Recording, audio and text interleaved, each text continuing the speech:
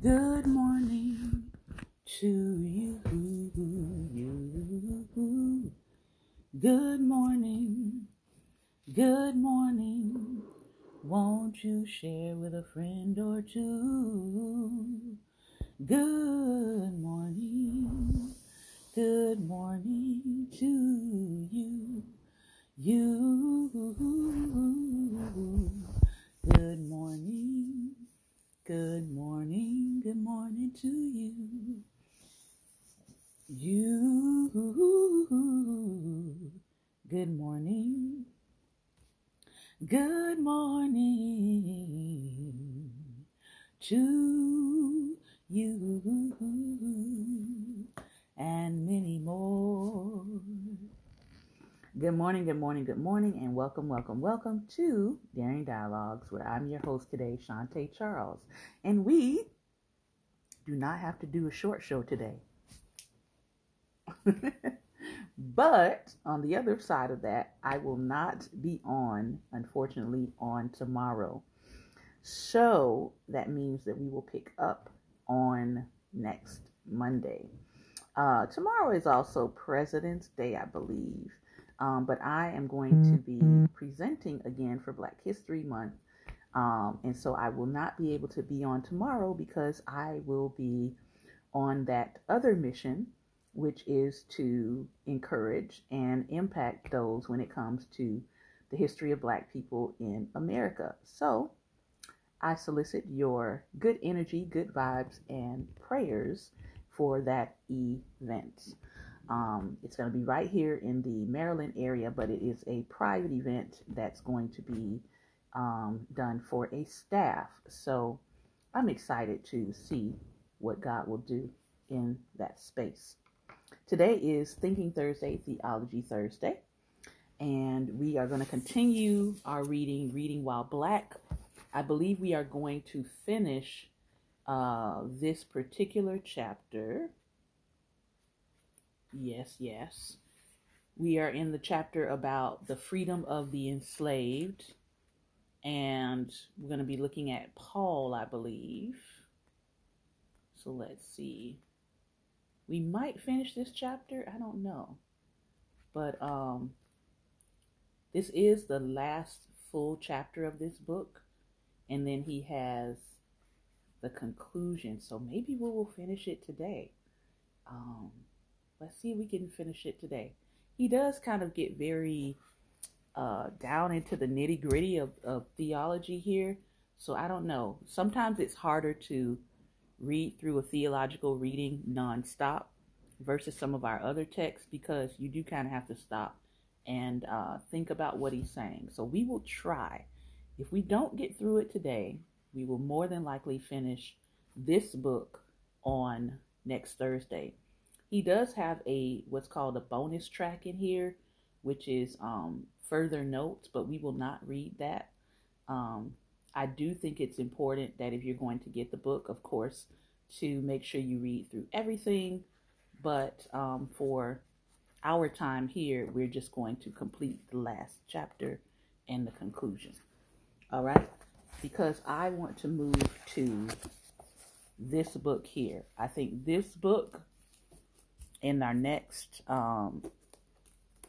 40 sessions, and really 40 divided by 5 in our next 8 sessions, we're going to look at this book here because I think it's very timely. Failures of Forgiveness, what we get wrong and how to do better. I think so many people misuse and abuse this term forgive and forgiveness. And so Maisha Cherry is going to be breaking it down. So if you want to know where we're going next for Theology Thursdays, this is where we are going. Again, the title of the book is Failures of Forgiveness, What We Get Wrong and How to Do Better by Maisha Cherry. That's where we're going next. All right, so let's hop in. I'm going to read here for a good 30 minutes, and then we'll go into some discussion. The freedom of the enslaved. And finally, the Apostle Paul. And good morning to each of you who are in today. But what of the Apostle Paul, who's presented to Black Christians as the fount of all our troubles. No one in Paul's day or in the centuries that follow ever seemed to envision the end of slavery as an institution. Paul doesn't appear to believe that his small and fledgling communities could do anything so dramatic as to change Roman law at the time. Nonetheless, I want to see whether there are aspects of Paul's thought that provide the tools to imagine a world on the other side of slavery. This quest is not unbiased or completely thorough. I will only deal with 3 Pauline texts as examples of the ways in which he does provide the resources to see the enslaved differently. These are his letters to Philemon, 1 Timothy 6, verses 1 through 3, and 1 Corinthians 7, verses 21 through 24. I will say those again for those of you who may be jotting these down and you want to go look at them yourself. Philemon, 1 Timothy 6, verses 1 through 3, 1 Corinthians 7, verses 21 through 24. Onesimus the escaped slave, and more than was requested. When one thinks of Paul and slavery, eventually we must address the complex narrative of Paul, Onesimus, and Philemon. This is not a theological reflection about an abstract slave and an imagined master. Here we see Paul put his theology into practice. What do texts like 1 Timothy 6, 1 through 3 look like when an enslaved person has escaped? Slaveholders argued that Paul dutifully returned the slave and used that argument to justify slavery itself. I want to argue that Paul does 2 things that undermine slavery in this passage. Number 1, Paul transforms social relationships and status in light of Christ. And 2, Paul requests that Philemon free Onesimus. Paul refers to himself and others as prisoners of Jesus Christ in Philemon's 1, verse 9, 10, verse 12, and 23. This lower status has the effect of placing Paul on the same level as Onesimus in the eyes of society. If some were tempted to view Onesimus as a criminal for escaping, they would also be forced to condemn the apostle himself. Paul then does not begin his pastoral intervention from a place of power, but one of weakness. Lloyd A. Lewis says Paul's more literal identification of himself by his criminal status places his high profile in the church to the side. Apostleship was not in this case a significant marker of Paul's rank. Philemon, therefore, hears Paul placing himself on a level comparable to that of another criminal and enslaved person. Paul's rhetoric makes it difficult for Philemon to make much of his status as an owner and Onesimus' status as an enslaved person. Paul also uses clear familial language, calling Philemon his brother. The point is clear. Oneness in Christ transforms your relationship. Society values those with power and status, as we all know. Christians treat people, slave, free, or prisoner, as family. This idea that the enslaved and masters are family undermines the institution of slavery itself. Who would really enslave their brother or their sister in Christ?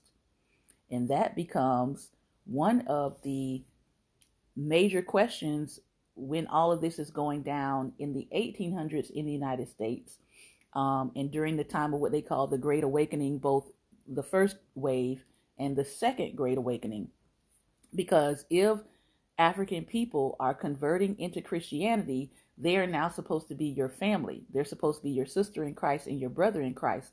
So they had to come up with a way to say, yes, we want them to be believers, but we also want to keep the institution of slavery. And so one of the things we know they did was they came up and they created a doctrine that dealt with disembodiment.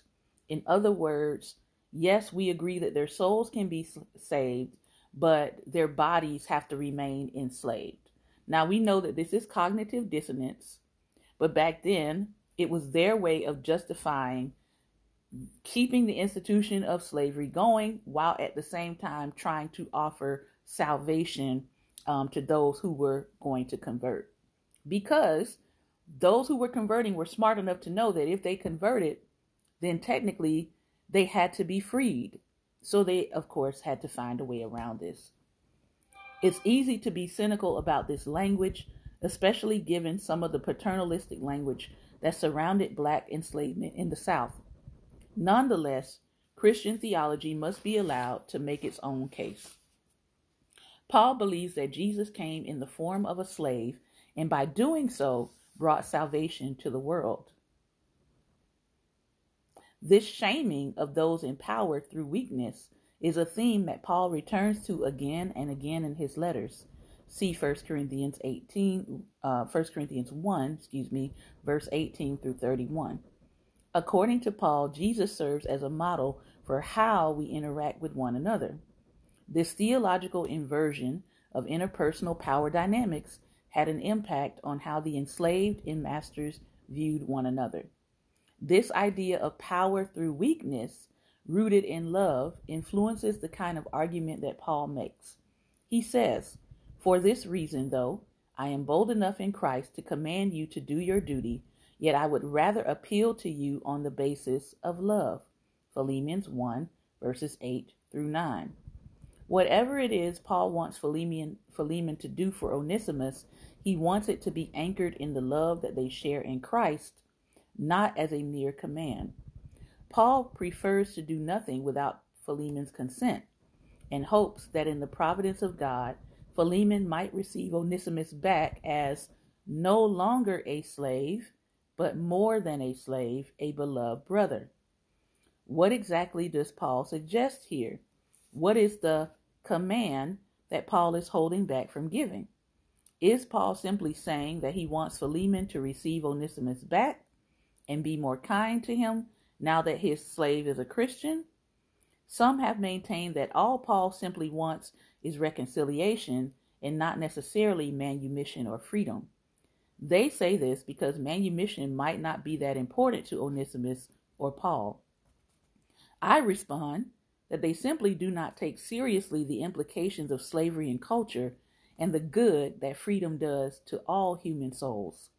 But what does it mean to say that Paul is confident that Philemon will do more than I ask? Paul has already explicitly requested that Philemon receive Onesimus back as a brother. Brown rightly notes that Paul wants a Christian slave owner to defy slavery's conventions, to forgive and receive back into the household someone who has run away, to refuse financial reparation when it is offered, mindful of what one owes to Christ as proclaimed by Paul, to go farther in generosity by freeing Onesimus, and most important of all from a theological viewpoint, to recognize that Onesimus is now a beloved brother and thus acknowledge his Christian transformation. Bible scholar James Knoll recounts an interesting story about teaching Philemon in the context of a church Bible study. During the study, one member asked, "What do you think would have happened if an enslaved person returned to his master and shown him this letter?"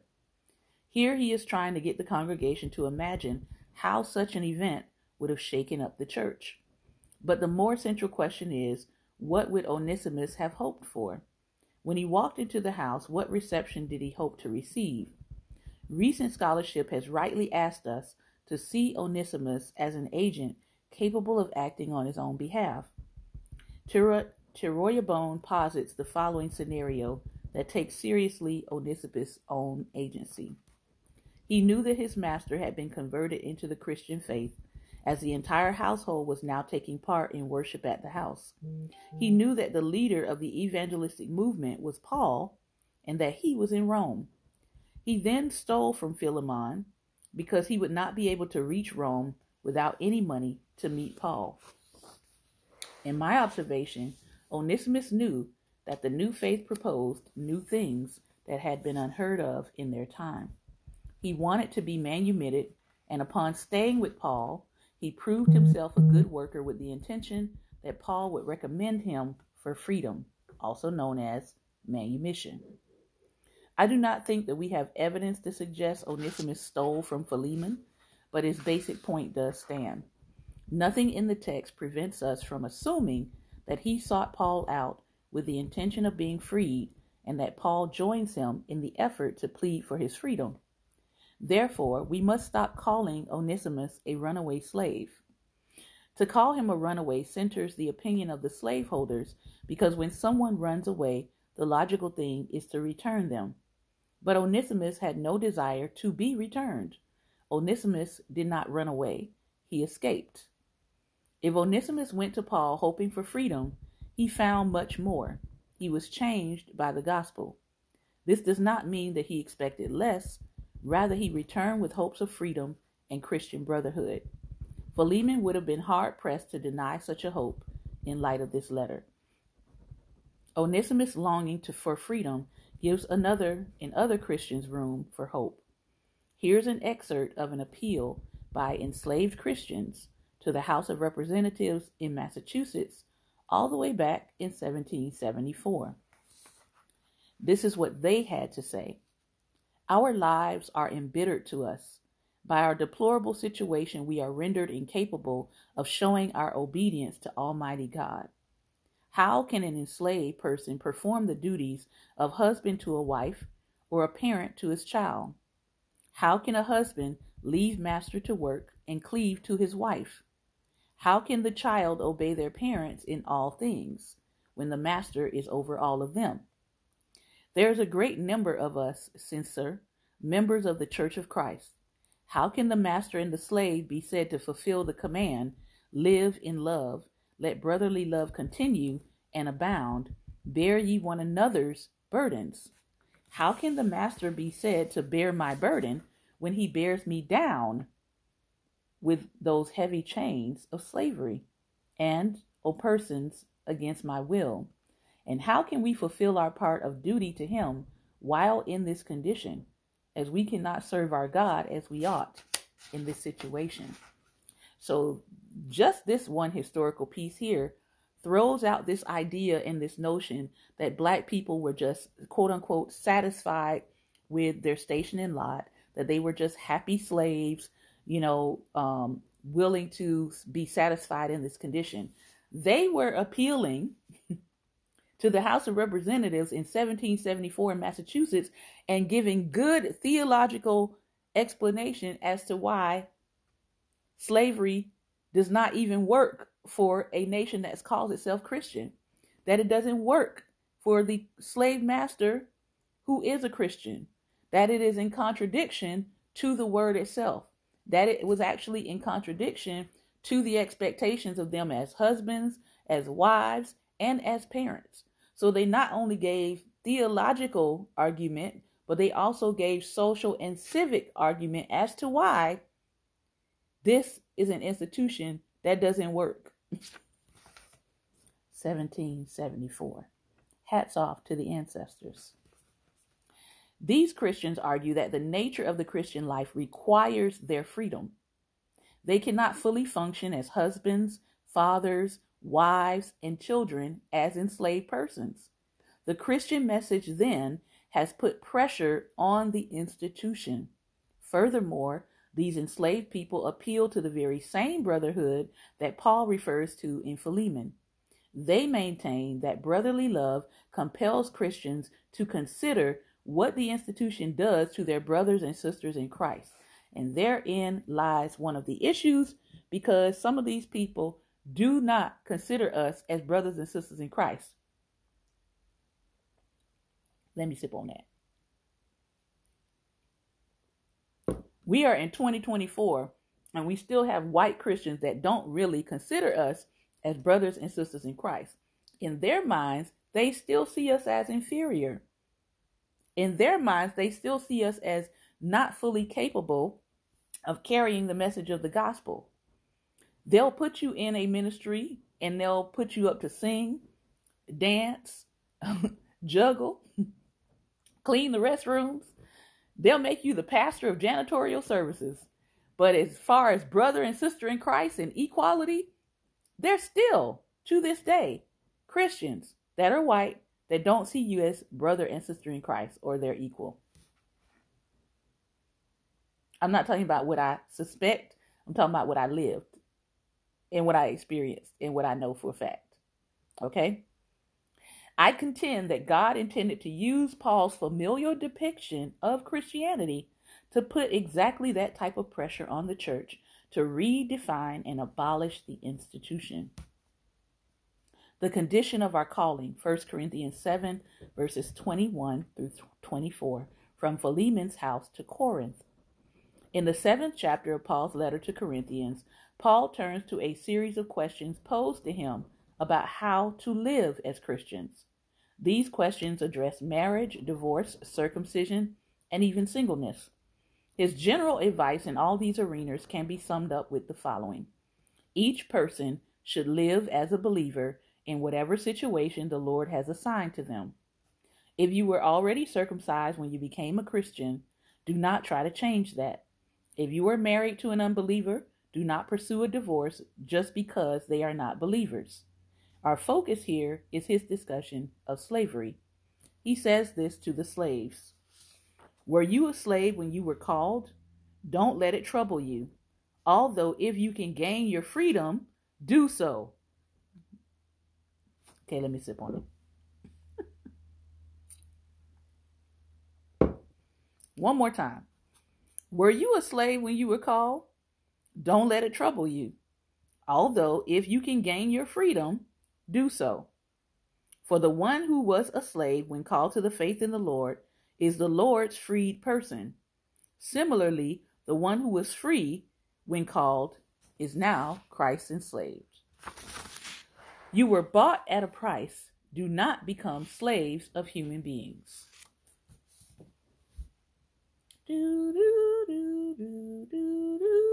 Okay.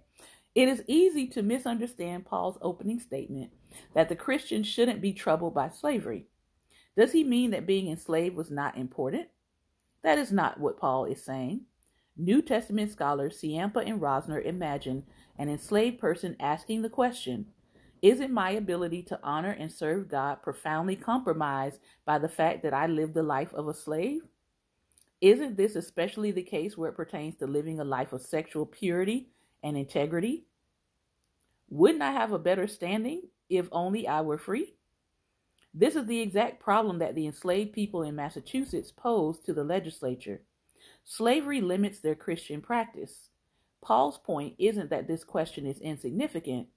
His point is that enslaved people are not morally culpable for the sins visited upon them by their masters. They are not guilty, nor does God love them less if slavery makes it impossible to follow the commands of Christ fully. This is a pastoral response.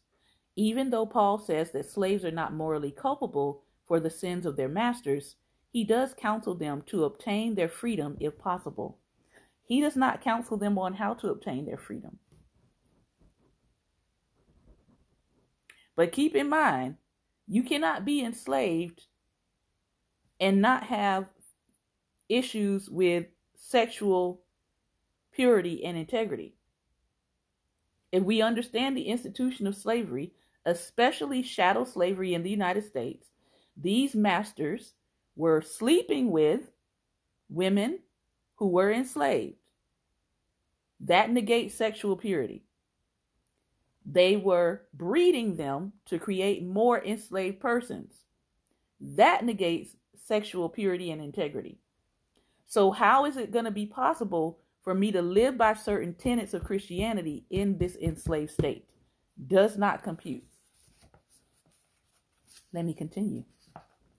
What are the implications for our understanding of Paul and slavery? Paul doesn't believe that Jew and Gentile and slave and free are relativized in the same way. He tells Gentiles that they are not to be circumcised to please God. He tells the enslaved to get free if they can. Why? Because he recognizes that slavery places limits upon the believer.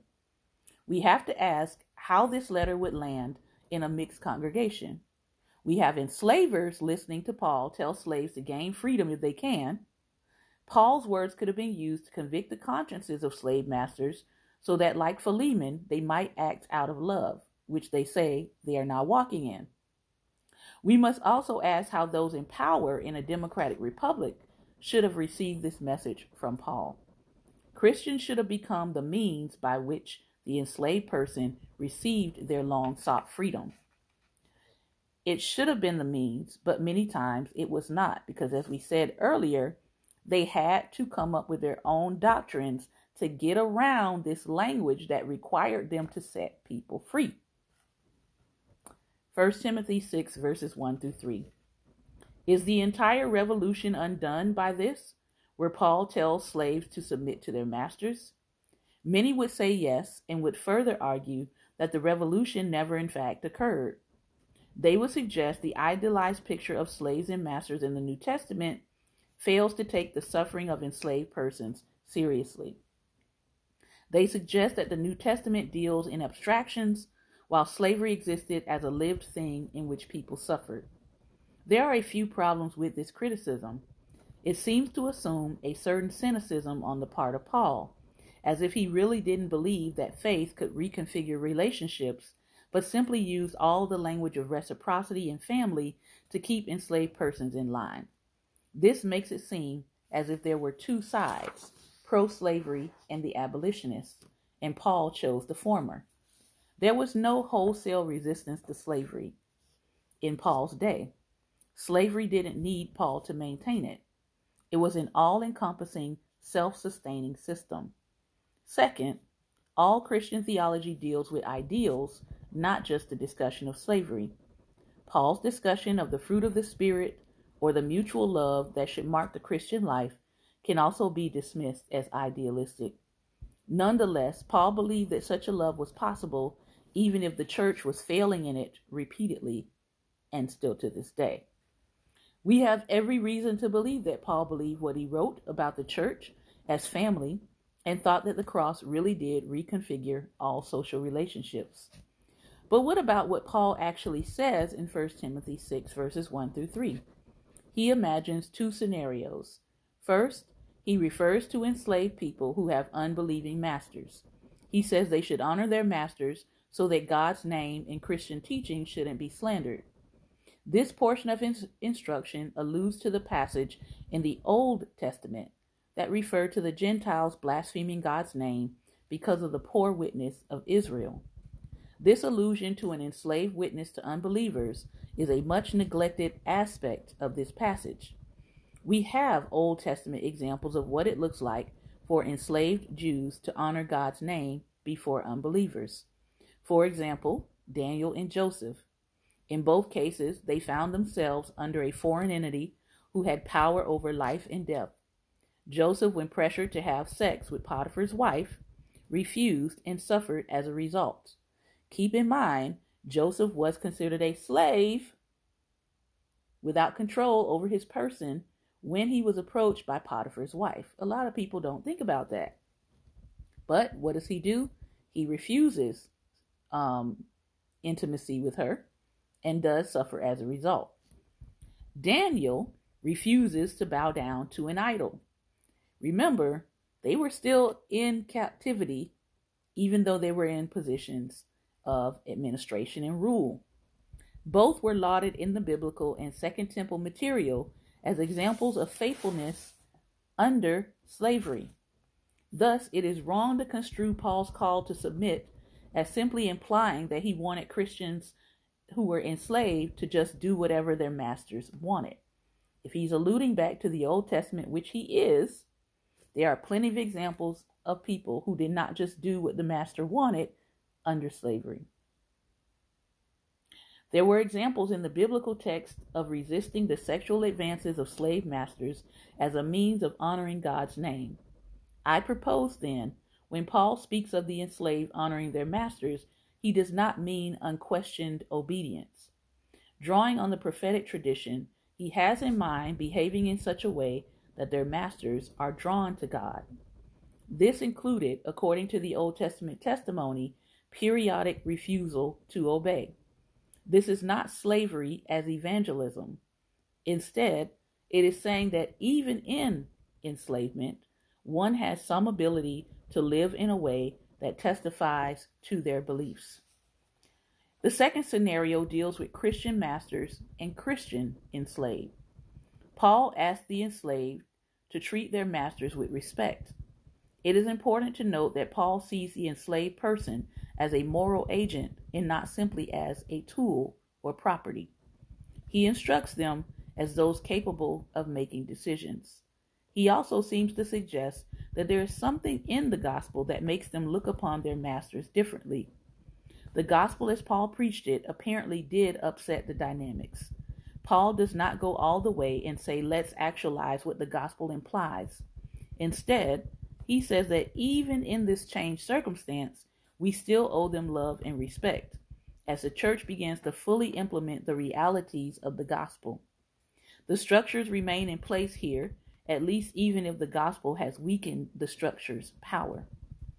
So what are we to make of this passage? I think we should see 1 Timothy 6, verses 1 through 3, in as much the same way that we see the slave laws of the Old Testament. Paul is trying to make pastoral sense of a difficult situation. We are not limited to his solution, but we can be inspired by his example. Paul, despite claims to the contrary, sought to limit the damage done by slavery and rethought the whole institution in light of the cross and resurrection. Nothing in Paul's imaginative world remained the same after he came to believe in the resurrection. Slavery had to change like everything else. The church should have, much sooner than it did, been able to implement more fully the implications of the gospel in the United States and beyond. We should have freed the enslaved. The Christian institution should have been the first ones championing and demonstrating that in Christ all are free. Instead, humanity entered in, and they began to reason with the prosperous methods of slavery. They saw money, and they saw the profit, and they saw the comfort that slavery brought, which caused them to compromise what they were actually teaching. They created doctrines that helped them to justify carrying on the institution of enslavement so that they could make money and so that their lives would remain comfortable. Some churches and some denominations have spoken up about that, and they have really acknowledged that. Others have not, and maybe they don't plan to. Only time can tell at this point. Conclusion. We began with a question posed by James Pennington. Did the God he served support slavery? He thought that all hung on that question. This is a very dangerous question for the Black Christian to ask because we do not know what awaits us on the other side of asking. We began by looking at the exegetical model given to us by Christ. Jesus argues from God's wider creational purpose rather than particular passages from the Old Testament. He maintained that some passages limit human sin rather than present an ideal of sin or the world. Therefore, we are not limited to those passages when constructing a proper Christian theology. I argue that since slavery was not God's original intention, the Christian could reason from creation to the liberation of the enslaved. Furthermore, we could reason back from Christian eschatology to present freedom as a foretaste. I argued that the Old and New Testaments, even the letters of Paul, provide us with theological resources in order to dismantle slavery. It is simply false to claim that the Old and New Testaments simply baptize the institutions as they find them. Instead, the scriptures raise tension between the central themes of the Bible and enslavement. Are these hints and starts enough by themselves?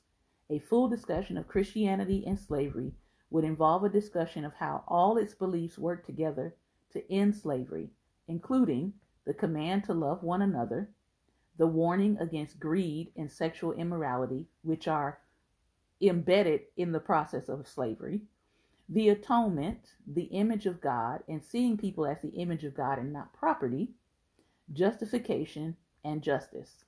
Together, these doctrines make the institution unacceptable in the long term for anyone. But rather than making that argument here, I close with the answer that Pennington came to after a life of struggling with this question. It represents a former slave person's conclusion on the matter. He said, "My sentence is that slavery is condemned by the general tenor and scope of the New Testament, its doctrines, its precepts, and all its warnings against the system. I am not bound to show that the New Testament authorizes me in such a chapter and verse to reject the slaveholder. It is sufficient for me to show what is acknowledged by my opponents, that it is murdering the poor, corrupting society, alienating the brethren, and sowing a seed of discord in the bosom of the entire church. Let us always bear in mind of what slavery is and what the gospel is." So, when we come back on next week, we will start with his conclusion to his book, and then we will begin Failures of Forgiveness. Another theological look at a concept that so many people utilize, whether for good or for manipulation. All right, I am opening it up for some discussion. Please feel free to click on the camera if you would like to join me and tell me what you think about Esau McCaulley's work. I think he's made some excellent points. He even brought out some things that I did not necessarily, they kind of been in the back of my mind, but I did not necessarily have them at the forefront about enslavement. I will say that in the original text, the word slave nor master is in there. These words get inserted into the text once you get to the King James Version of the Bible. And we know that King James definitely has an agenda to make sure that those words are inserted into the text because of what is kicking off after he authorizes this word to go around the world. And we know his versions are, I believe, 1611 was the first one, and then 1619, the first group of enslaved persons shows up in the New World in mass. 1611, 1619. So think about that. One thing has to be set in place first before the other can be propagated in the New World. This has been, for those of you listening by Spotify and Google Play, this has been another episode of Daring Dialogue, and I've been your host today, Shantae Charles. Remember, light is the most daring opposition to darkness, so continue to go out and be light. Take care, be well, and be light.